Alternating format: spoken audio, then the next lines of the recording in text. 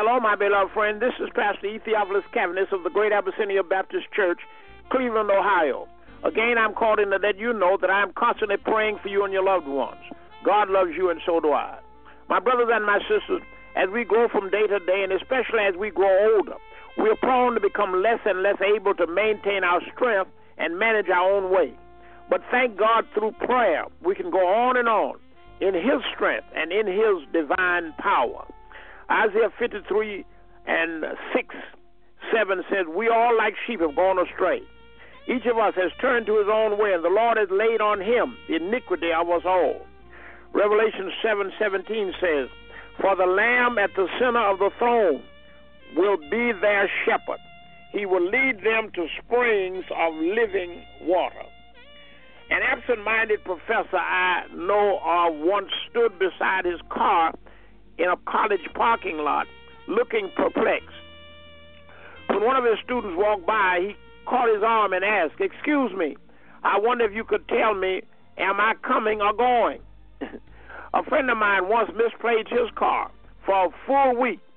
It seems he had parked it in front of a store, walked off to do some errands, and then walked a short distance home, completely forgetting that he had driven to the store in the first place. The next day, he was surprised to find that the car wasn't in the garage, and he couldn't remember where he had put it. Another directionally challenged friend has a habit. Whenever she has forgotten where she is parked, of pushing the panic button on a remote keyless entry device to locate her car. It's not a subtle method, but flashing headlights and beeping horns work for her. We chuckle at such stories, but the Word of God reminds us that without Christ, we are all directionally challenged, incapable of living a life that's spiritual on course, and vulnerable to a world of troubles. Like sheep who have gone astray, we are pulled off the path by our disordered desires, our selfish natures, and our attraction to sin. We are like rebellious toddlers who break free from their mother and start running toward traffic, heedless of danger. Thank God, my brothers and my sisters, we of faith, that while we are perplexed, we are not in despair. Prayer is our strong weapon of defense and offense. Let us never fail to use it daily, and especially in the time of need.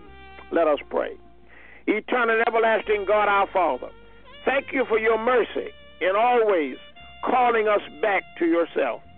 You gave us your beloved Son, Jesus Christ, as the Lamb of God for us. And we pray to you today to help us always to keep our eyes on him so that we might not go astray.